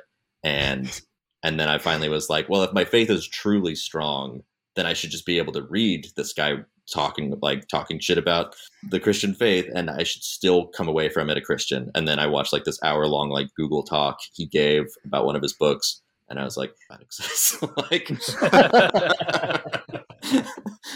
and it was very emotional. I dare any Christian to watch that hour-long Google talk and come away with your faith. The man is just. But no, I mean that kind of led me to like a sort of militant hardcore atheism for a couple of years before I was like, this is just a different way of being a dick. Like I need to, pump the brakes and not. Everyone has to go through that phase. I feel like when you make that hard flip from Christian to atheism, I feel like that's a very common thing, because that's the mode that you're in. You're in that mode. You've been conditioned to function in that, like, I know the truth, let me tell it to you, and it'll make your life better. Mm-hmm. And once scales are lifted from your eyes, you'll see and experience the joys of life. Like, that's so conditioned in us that I still fight that. Like, I have opinions and thoughts on things and matters of faith. That I'm like, the amount of times I find myself getting preachy about it, I'm just like, I gotta tone this back. I can't. I don't want to be that person anymore. It's hard. I feel like I'm still fighting it, even after like getting to a point where it's like you get to that point where you don't care what other people believe, but then you find yourself in the right conversation. You're like, let me be the smartest person here right now. Right. But you're not. You don't know any. I don't know much. I didn't write a book. I just like watched a YouTube video and want to tell everybody about it. Right. You look like an asshole. But it also it affects everything. Like because I don't know about you guys, but like everything is soaked in politics now too, and so of course that is also absolutely connected to religion. And so it feels like an unavoidable thing, and it is so easy to get on a soapbox about it. And I'm about to make a movie that is like essentially my version of my parents' sermon, and I'm like already. We haven't even shot this thing yet, and I'm just like, man, some people that I'm like really close to in life are gonna like feel really shitty when they see this movie. I'm like, but I also want to like say how I feel, and so it's constantly a struggle between saying how you feel and not just trying to crush other people. Yeah, I mean, Casey and I have talked about this a good bit here, but it's like a lot of our feelings on things weren't necessarily known by certain people in our families, maybe certain friends. I don't know. Probably most of our. I don't know. You start putting your thoughts out there and saying what you think, or as you're doing, making a movie where you're like, okay, I'm putting this out here, and someone's gonna. It's just gonna be heard at this point. Like you can't tiptoe around it anymore, and that's tough. That's an awkward situation to kind of put yourself in. That's why I actually just watched Taylor Tomlinson's new stand-up special. Oh yeah, I have to finish it. I've watched about half of it. Watched a couple days ago. It's God damn, it's such a fantastic special. Yeah. And she talks about how I think she says something about how her parents don't even listen to her stand-up anymore, so it's easy. It's like she'll just go off really, and they're not going to hear it. But God, that's like to have that confidence to be like, and I feel like it's different too with what you're doing, right? With art, making a movie that you're putting out there for so many people, where that's gonna reach, and it's permanent. And I don't know. I think that I imagine that's a tough thing to work through if you don't find yourself being like really comfortable with who you are and where you've landed. It's taken a while. Yeah, I mean, I didn't tell my parents how I was really feeling about things for years. Like I moved to LA and I started making stuff, and I made this web series about hair loss called Going, Going, Gone. And basically each episode I try a new thing. Like I try like hair restoration, at home surgery, like asking my friends if they'll try it because it's too expensive. And then by the fourth episode, I've like tried everything I could think of. And so the last episode is about me going to church and getting my parents on camera to pray for me. It's like a mockumentary style thing. And they agreed to do it. And I'm like, and so they pray for my head and for the restoration of my hair. And I like fall down in the spirit, and I instantly run to the bathroom to check it out. And it like still looks the same. So I like come out and I'm all like disappointed. I'm like, how long is this supposed to take? Like God's glory. I thought God could do anything. And he won't bring back my hair. And so I told them for the first time on camera, like, well, I'm agnostic anyway. And like, I storm out of the room, but I'm like semi in character, but also telling them that for the first time ever. And they had no reaction. They were just like, yeah, we kind of figured like, and so we've never had any blow up fights about it. And I mean, my dad's like a comedy fan. Like, I think he's excited about it a little bit, about me making fun of church. Yeah, I don't know. It's going to be weird. It's definitely going to be weird, but it's just what I feel like making. And I think if you're going to put all this work into something, it should have at least a kernel of personal connection. And this is what I've already done plenty of projects about my hair loss. The other thing I have in life is that I was homeschooled and evangelical. So I can't do a project about hair loss again. So here we are. I'm about to use up number 2 of 2 meaningful experiences I've ever had. That's all I got. We only have 3 things in life, I think. And yeah, I don't have my third one yet. So did you write this movie on your own?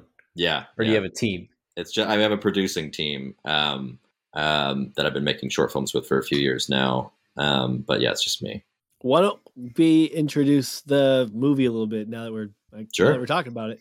It's called Mysterious Ways. Sorry. The movie's called Mysterious Ways, and it's kind of a blending of like the tone of Superbad and The Exorcist. It's about these 2 sibling adult youth pastors who they're at a struggling church, and one of their youth kids gets possessed by a demonic spirit, and runs out into the night and declares that it's going to possess 666 mortals and force them to dance as the welcoming party for the Antichrist.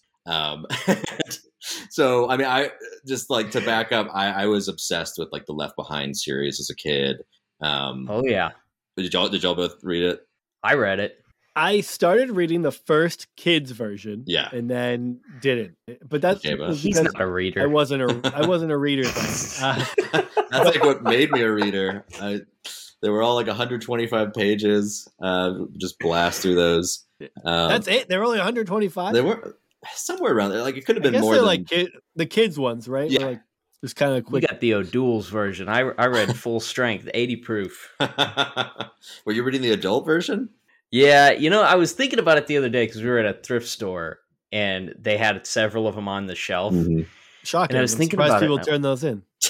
Oh yeah, dude. If you want to just go pick up Christian music albums from when you were a kid, thrift stores are loaded with them.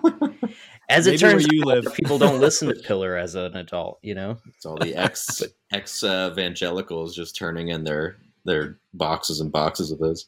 I think I was thinking about it, and I'm like, I know I read these. I know I read them all the way through, and then the more I thought about it, I'm like, I read all of them.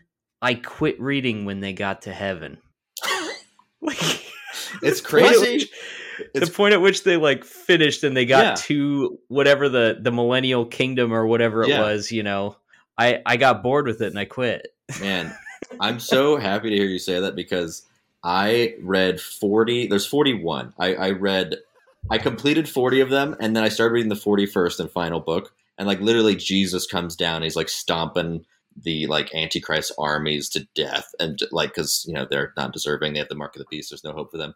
And then like the war is over, and he's like, "All right, everyone, we're gonna go to paradise now for eternity."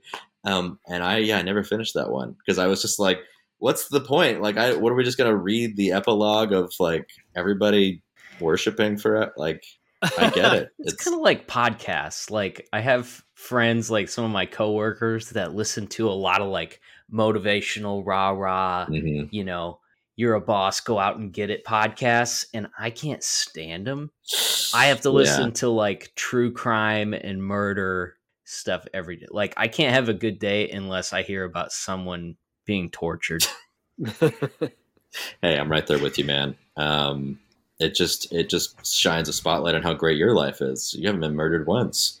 I know, right? Probably due to all this research I've been doing. Yeah, you know so much about how people get murdered. You're taking precaution walking down the street. I'm blown away by. I didn't realize that the Left Behind book ended with everybody going to heaven. I guess that's the natural conclusion of things. I don't know why I didn't suspect, but like Jesus wins. Even them ending with everybody Spoiler knows. alert. All right, I'm sorry. I know you just ruined it. I was about to start reading those to my children. How could you? No, but just the idea that like I knew that, right? Like I had my Revelation hangups too, and I was concerned. I remember it being like 9 or 10 and asking my parents if we're going to have to live through the tribulation after watching. We watched it. What was the Tribulation? It was just called Tribulation, Casey. It had Gary Busey in it. Gary Busey and have you seen this? No, I have not. Okay, that's you need to put that on your homework list. I will. That you will love. Tribulation. It's got who's a Christian comedian or became a Christian? Or Mark Lowry. Howie Mandel. Oh, Howie Mandel. He's in it. I didn't even know he was a Christian. About that. Tribulation. Okay. Busey really steals the show, though. Oh yeah, believe it or not, it's classic Busey. He's a great. It's like one hero. step up above him being that guy who lives in the rundown bus in Black Sheep. He's like it's on that level. Have you guys ever seen? I think it's called Silver Bullet or something, where Gary Busey plays this like drunk uncle of this kid who's in a wheelchair. He plays himself. He plays himself essentially, and his nephew's in a wheelchair, and he like takes the wheelchair to the garage and like supercharges it so the kid can like drive around town at like 60 miles an hour. And meanwhile, there is a priest who has been bitten by a werewolf and is a werewolf now, and he's like looking. He's like, it's a horror movie where he's just killing someone every 5 minutes. And his next target is this kid. There's these incredible like chase scenes where the priest is trying to eat this child as Gary Busey and this kid on this like supercharged wheelchair are like. I highly, highly recommend this movie. Silver Bullet. I need to find the title. It's Silver something. If you're on Gary Busey's IMDb, it's probably in the 80s. Oh God, I have to see this. Yeah, that sounds like a good one. Yeah, if you're a Busey fan. I watched Megiddo and the Omega Code series in the 90s. Did y'all ever watch those about the end times? No. Okay. God, end times movies. There were a lot. So many. Yeah. I mean, it's really a letdown how they like bring Jesus back, though, because he's supposed to come slay all of his enemies, but I feel like they just really don't have the imagination to make that cool. Well, it's like he yells, and the truth of his words makes them die. They need to do it like softly. Have you guys seen Raised by Wolves? Yeah. Oh fuck yeah, dude. What is it? Dude, Raised by Wolves. That's what it should be. What is it called? It's called Raised by Wolves. It's on HBO. Oh no, I haven't seen that yet. Okay, I'm writing it down. This alien lady like screams and people just explode into balls of guts. Dude, Raised by Wolves is dope. It's like if you don't know the premise, like it's Earth is basically in this like constant religious war, or this constant war between like atheists and religious people, and they send up this pod to colonize the planet, and it's like the AI are the parents. And they're raising them completely without religion. And the idea is that, like, if we raise them without religion, then no wars will be fought over this. Mm-hmm. And so many wars have been fought over religious differences. But then they like encounter this other group, this religious group that made it to that same planet, and the kind of the same shit starts again. It's really fucking cool. And the AI though is like, like Casey was saying, there's this scene where she just kind of what's the guy that did the original Alien movie? Ridley Scott. Yeah, Ridley Scott. It's a Ridley Scott show. Oh, okay. Yeah. Okay, I'm in. That sounds it's great. Really good. So back to what I was with that, the whole Raised by Wolves scene. That's what I was thinking. Like, so Jesus comes back. Like, Jesus always, we know Jesus comes back. We know he stomps on his enemies and fucks everyone up. But I feel like if you made a movie about that scene, if Jesus actually came back and like whack-a-mole them with real his giant full-blown penis. action, like violent, violent Kevin Bacon revenge style, just comes in and just starts slitting throats and slaying people, and is completely soaked in blood, like they say he's gonna be. If I had the budget, I don't think that. I wonder if that would be offensive to people, even though that's exactly what they think is gonna happen. But if he came back with so you know how this would work? It would work as an anime. That's where we could make this happen. That's where you can exaggerate lots of gore. I could see that. I want him to have like a sword that's like comically large, like 8 times the normal sword size, and he kills everyone on Earth individually except for the 144,000.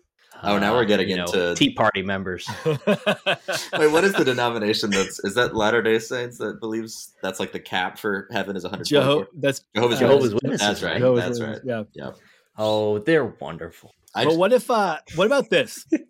you blend it with the regular telling of Jesus, like regular story of Jesus, right? Mm-hmm. And everyone's always trying to put their new spin on it. I think we should do it. And he has like these not flashbacks, these premonitions, right?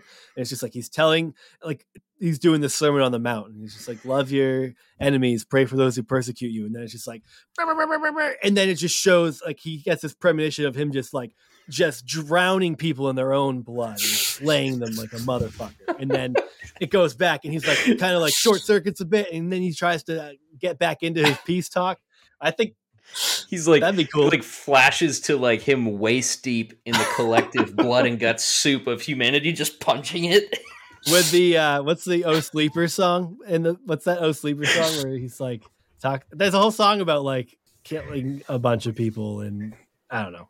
No, I don't know, it's but not I'm coming sold to on this movie idea. Like you? I'm here in LA. That's your next movie. I live right next to the Netflix buildings. I can walk over there and be like, pitch it. They greenlight the shit out of they stuff. absolutely, yeah. No, they have endless money and no ideas of their own. So I could just start doing that punching thing you were doing. I'm like, Jesus, punching into waist deep blood. What do you think? And they're like, can you do 9 seasons? I think they'll write me a check in the lobby.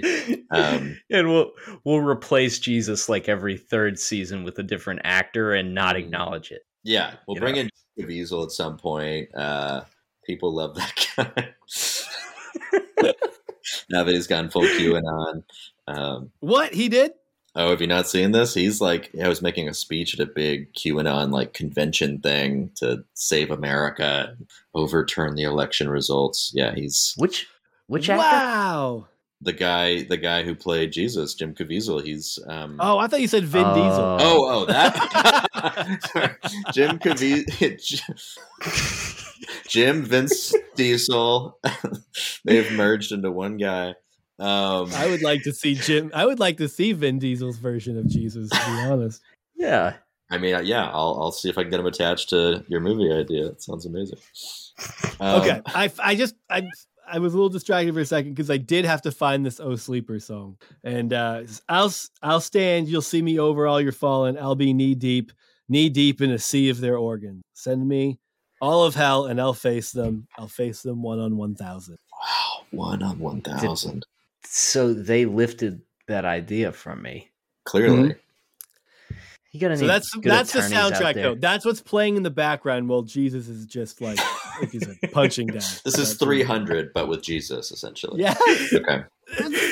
People love that movie. We're onto something here. We are. Yeah. Okay. Let me produce this. You guys can write this. Back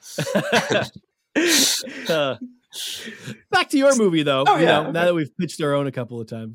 Yeah. So in your movie, like I think we led you off course, but the Left Behind books play a role kind of in your movie, right? Sort of. I created a fictional version called Tribulation Squad that like becomes popular at this little church, and it's like kind of a merging between the violence you guys are talking about and the Left Behind series. I mean, the Left Behind series was incredibly violent. Like half the main characters get their heads chopped off at a certain point because they refuse to get the mark of the beast.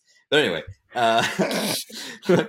Denise, who is played by Alyssa Sabo, or will be played by Alyssa Sabo, who you guys have had on the podcast.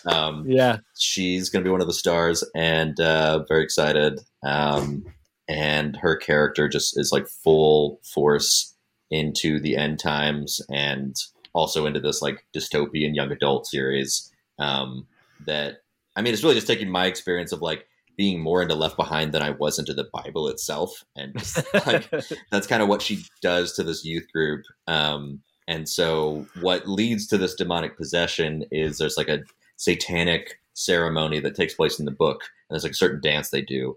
And she's trying to help out the church. And she's like, well, why don't we do this dance? Like, it'll be like our version of the Harlem Shake. Like we'll do it at our church, and then other churches can like start copying it. And we'll do this like crazy TikTok dance with our youth group. We'll all wear like satanic robes, and we're doing it on Halloween. So it's like our version of dressing up like evil, but we're doing it for Jesus. So it's like, we're not being hypocrites. We're, more Christian than ever. And so one of the kids, Bethany, who's like the daughter of their biggest donors, and they're really trying to make sure she's like happy and involved so that they don't leave the church. She ends up like reading some Latin from this Tribulation Squad book, and then they finish the dance, and she's like on the floor, and like, the possession has taken hold, and then she goes full like exorcist. And on our budget, we're not going to be able to like have her float in the air or anything. It's all just gonna be makeup and the performance, but yeah, then that leads them on this kind of adventure out into the night to stop her from getting to 666 other possessed people. So that's kind of what kicks it off. I love kind of got like like Evil Dead vibe. Yeah, I love those movies. Early Peter Jackson, kind of gory stuff. We'll see how much of our blood budget, or how much of our budget has to go to fake blood. Just do some scenes in black and white when you need to. Okay, and then you can use chocolate syrup. There we go. Yeah. I learned that once on AMC show about horror movies. I think that's what they did in Psycho, right? In the shower I think scene. so, yeah. Yep. Yeah, chocolate syrup. Okay. I Maybe. stumbled across like an old Peter Jackson movie one time called Dead Alive. I've seen it. Yeah, it's great. It's pretty great. I mean, It's like a guy goes to a zoo and gets bit by like a zombie monkey or something like that, and then slowly his entire town turns into zombies or something. I forget. It was hilarious though. Yeah, it's one of those movies that doesn't take itself seriously at all. That is just a guy who grabbed a camera and all of his friends and a bunch of fake blood and just made the dumbest but most fun movie ever. His first 3 movies are all like that, and they're all insane. So you have officially, as of when we're recording this, maybe the day yesterday, officially made your crowdfund, right? We have, we hit 100% yesterday evening, and now we're at like 102% or something, which is only 13 grand. So it's a micro budget movie. And then it's like the budget is going to be that plus my savings. And I'm about to move to Texas, moving to Texas for 4 months to save whatever money I would spend on rent in LA, and add that to the budget. So it's, that plus searching for other investors over the summer. Like it's going to be whatever we can do. We'll see where our cap is, but we're going to shoot in October, and hopefully like the movie's set on Halloween, I guess I should mention. Halloween night, and so we're hoping to like steal some free set deck from just like decorations and the neighborhood we're shooting in.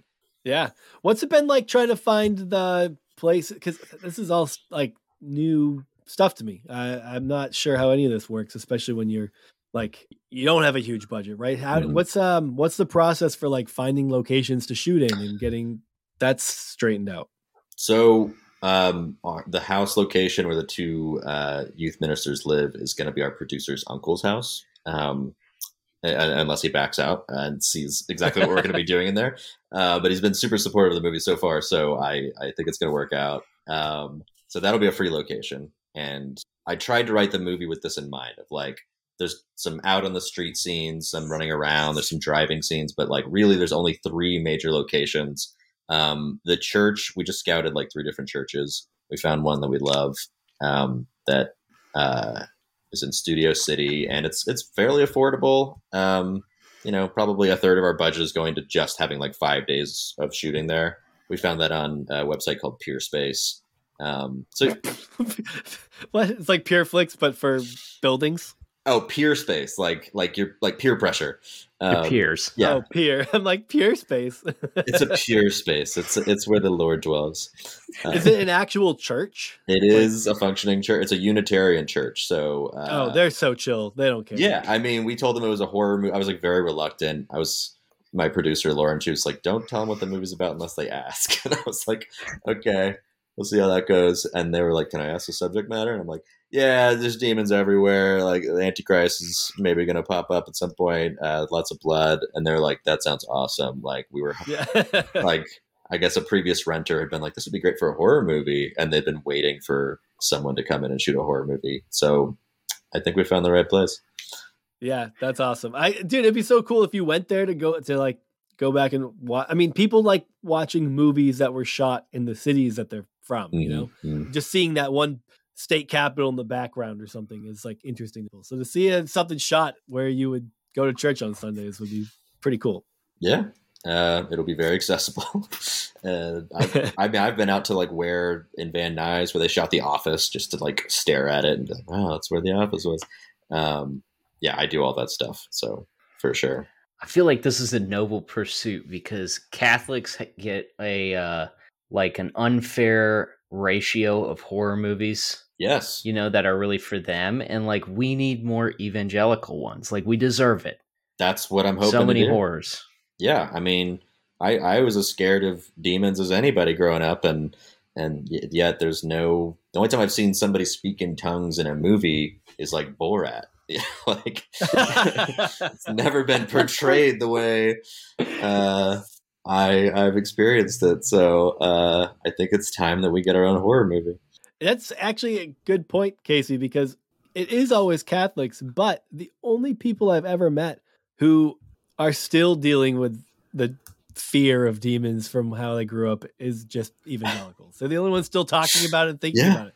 Catholics are like, yeah, no, we were told about that stuff, but obviously I don't think that's real. Like Catholicism's over. Like nobody wants to do that. You It's heard it so here first. boring. it's Yeah, over. you know, Basically like canceled Catholicism. even when evangelical people eventually like U-turn their way back into church, like they're all going to like Orthodox, like Latvian Orthodox church or something. Right. Nobody's going to Catholic. Nobody's like signing up for Catholicism at this point if they don't already have a reference for it. Some are. Your time is done. It's our time to be in the spotlight. This is like an anonymous video, like targeted at the Catholic Church. Yeah. Like, we're It's coming our for turn to be. It's our turn to be a dying version of Christianity. It's our turn. We can be You know, a scary, little too. bit of bad press would probably do them in. Doesn't take much. Yeah, just a gust of wind. Well, Hey, at least evangelicals are finally getting their fair share of sex scandals. So, oh, is that right? What are the big ones? oh well, a new one just came out. A new one just came out. Maybe not the same type of sex scandal, but sexual harassment. Okay. Well, Christianity Today Yeah, that's publication, they had apparently like a real problem with sexual harassment, and it was kind of institutional and protected. Oh, wow. I saw like a 30-second clip of somebody talking about it, so I'm fuzzy on detail. Yeah. Did you guys? You got the clip notes. Did y'all know about the Lakeland, Florida revival that happened in like, I want to say like 2001 or 2, somewhere around there? No. I think so. I think that when people, you could tune into that one 2000. Yeah, you could watch it. No, that was too early. Okay. They for me. were live streaming it. My church would watch it. And I was just thinking about it recently. I was talking to my dad and I was like, yeah, what happened with that? Like, where did that go? That was like such a big deal at the time. And my dad's like, oh, it all just like kind of fell apart because the main guy just started having sex with a bunch of people. And that's always that. And it was like the third, we're just talking about the old days, like all these churches. And it was like, oh, yeah, everybody started cheating on each other. And it was just a big mess. And just like no institution is immune from these stories. And no. Yeah.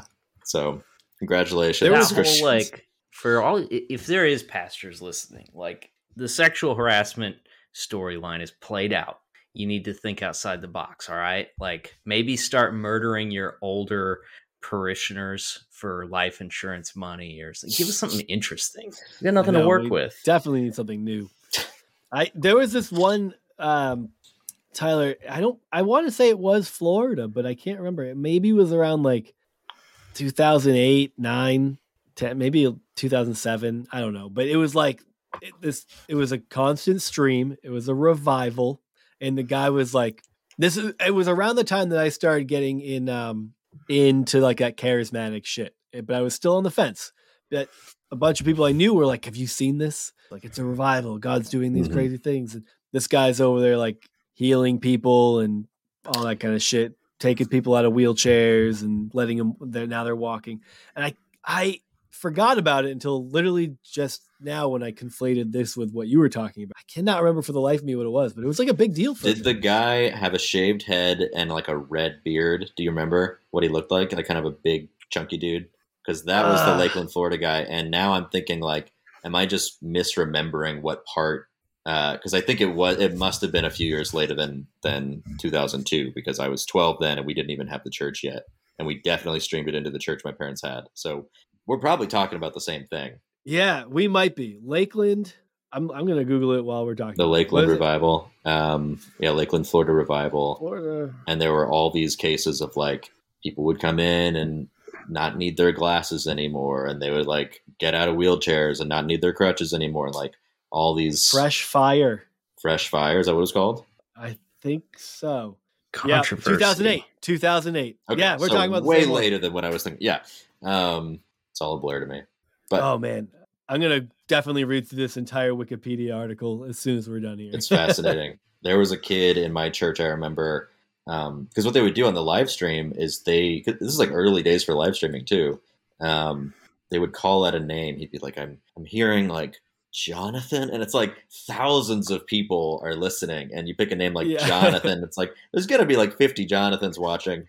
And they would describe a problem. You're going through something, and this kid at my church, like he had his glasses on, and they're like, they would like through the live stream, like somehow got healed of the need for his glasses.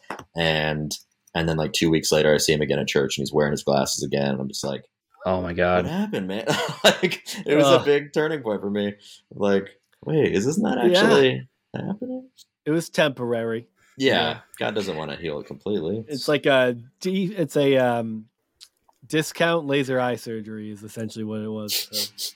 Some criticism stemmed from some of Todd Bentley's unorthodox practices, which included shouting, "Bam, bam!" while praying for the sick, and testifying to having had visions of an angel named Emma. Come on, Emma. The downfall of stuff like this is getting really specific. You know, it's like that is a problem. Or you swing too hard for the fence. This says Bentley's most controversial claims consisted of over 25 cases where he said the dead were raised away from the stage. Yep. Yeah, I remember people talking about, because all the people that was like who I knew were into it like believed in all that, and they were like, it's real, and we've seen it. We're watching the revival, and it's happening. And why would all these people be lying and making it up? And you realize that some people who might like you're now that I'm hearing it from you, that kid with the glasses, like people go to these things now. Like if your legs don't work, they're not going to just magically start working. So that's probably staged. If that happened there, I might just be making that one up. But if you see like people go up, they might just be like, I have chronic pain. And then in the moment, they're like, my pain's gone. And it might actually be. And that's sensation. That's how shit just works sometimes when you have that sensationalized. I went to a hypnotism show recently in LA. Just the comedian I knew was putting it on, and I was just curious, and it was great. But it was like the closest feeling to one of those old charismatic meetings where he brought like 15 people up on stage, and he's like, "Close your eyes, like you're getting sleepier, you're getting so calm. It's the calmest you've ever felt in your life. You could go down, down, down. Like it's like part meditation, but then also having them do things. I'm like, this is so much like the church I went to growing up. Like this is what that felt like. Like you close your, like it's this meditative headspace you're put into after you've listened to an hour of music. You've just chilled the fuck out. Like it's suggestibility and you also just want it to be true. Like you really want it. And so of course, and you're surrounded by people who are all watching you and they're expecting it to work. And so if they're asking you like, do you not have a headache anymore? Like, has that gone away? Then like you are very likely in that state of mind to agree. You know? Oh, for sure. Yeah. Dude, more churches should have a drunk heckler like thrown into the mix. And see how well they maintain that state. This is let's do the crowd work. Yeah. How good those passes are crowd work. Yeah, nobody. Sir, I've asked you to be quiet. Told them to stop serving you. I'm going to have to ask you to leave. Oh, just a second note on the Lakeland revival. Todd Bentley was known to forcefully kick, hit, smack, or knock over participants. In one incident, a man was knocked over and lost a tooth. In another, an elderly woman was intentionally kicked in the face. Oh, no. Why do these things always play out this way? And why do they always have to use force on people like that? I don't know. Trevor Baker, who had invited Bentley to the Revival Fires Church in Dudley, UK, also defended these actions, saying he never does anything like that without first asking for the person's permission. So, can I maybe kick you the in old the lady face? was consenting. That's pretty dope. I didn't know the Holy Spirit was really that good. Yeah, at asking for he just saw consent, Fight Club, it's like, or she just saw Fight Club. I want you to hit me in the face as hard as you can. Okay, that's the next movie you have to make is Fight Club, but for old people. Yeah, just the sequel to Fight Club. This. Yeah. Yeah, this is current day Brad Pitt. Yeah, I think Edward Norton's old enough now. We don't have Meatloaf with us anymore. R.I.P. Meatloaf. Dang. Robert Paulson. Well, man, what's next for the movie? Like, what's next on the schedule, and when do you get started? So prep is going to start pretty much immediately after the campaign is over, which is next week from when we're recording. So then we go into a lot of casting, which I've cast 4 people so far, but I have 20 more people to cast after that. So that'll be an extensive process. I'm going to be doing it from Texas, all like via Zoom, doing auditions that way. And then, yeah, finalizing our locations, rewriting the script, and then I'll move back in August for 2 more months of prep before we shoot in October. So lots to do. But yeah, we just got a production designer on board who is going to have a lot of like satanic artwork to create, and yeah, so much to do. But can I ask you one more question? I don't want to keep you forever, but Yeah, I'm no, curious as how like casting, right? I know you're obviously working on a tighter budget, and how does even reaching out to people? Do you like cast a wide net?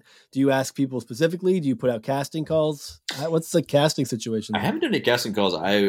We are probably going to do one for some of the like youth group kids though, because that's I just don't have a lot of comedy friends who are between the ages of like 18 and 22 that can look like a high schooler. Would raise questions. Yeah, it would. And so a lot of the cast so far has come. I produced my friend's feature last year, and so a lot of people have come from that. I performed stand-up and sketch comedy live out here for like 8 years now. So I'm just really pulling from like a group of friends I've made and people I've worked with on other projects. But yeah, the teenagers is going to be the tough thing, because we're going to do it's going to be a SAG ultra low budget, so we can have union actors. But that means that we have like restrictions on like the time you can have minors on set. They can only work for 8 hours, whereas you normally go beyond that for a shoot day. So we're just trying to find people in their early 20s who can look high school. Where does so you guys finish the movie, you're ready to put it out, like how do you distribute something like this? Do you do it independently, or do you have an organization that's going to do it for you? That's a big question mark right now. There are some distributors who will like take submissions. Ideally, you do well at festivals. You submit to like 20 different festivals. You win an award at one. There's a distributor who's on the hunt for like cheap indies they can buy and turn an easy profit. But it's a really, really hard time right now for indie movies to get any kind of visibility. So thank you for letting me come on here and talk about this.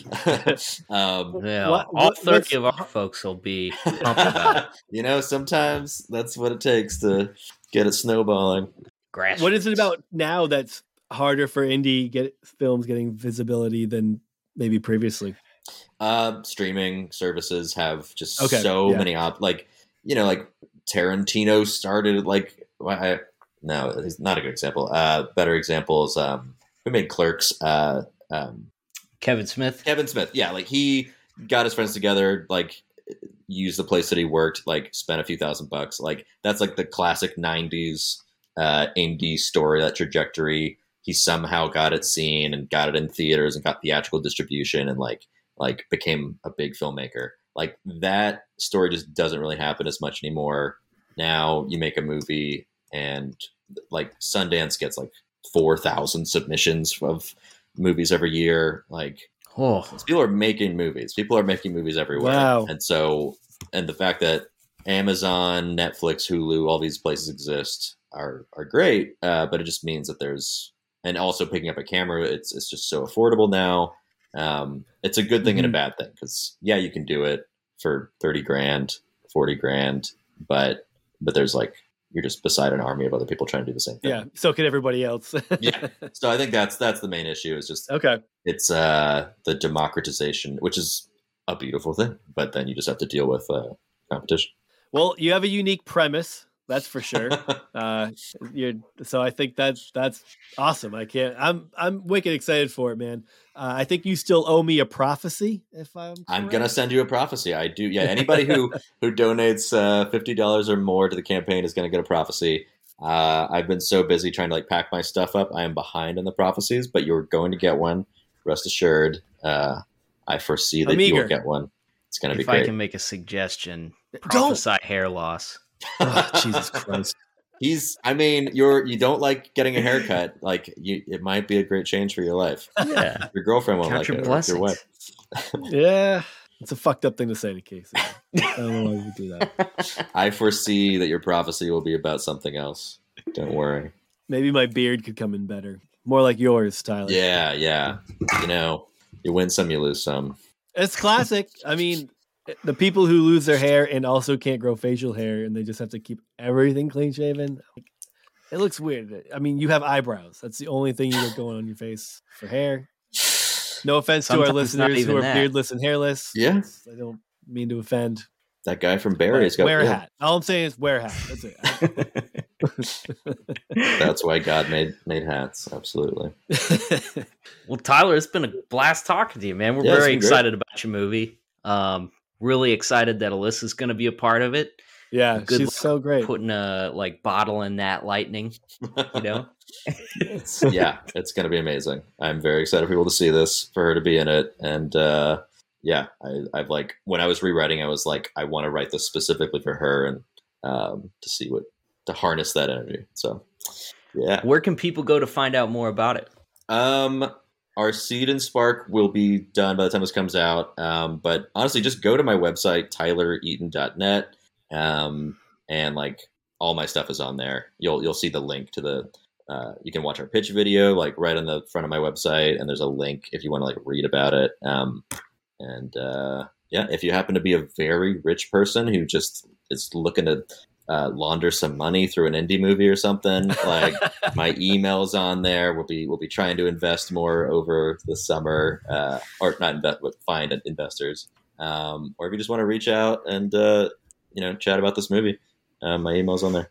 You need like a former United Brethren Bitcoin bro to just like blast this project with funds. That would be great. Yeah, some former Westboro Baptist people. I'll take anybody. Friends and neighbors. All right, everybody. Well, thanks for listening, and we will talk to you next time.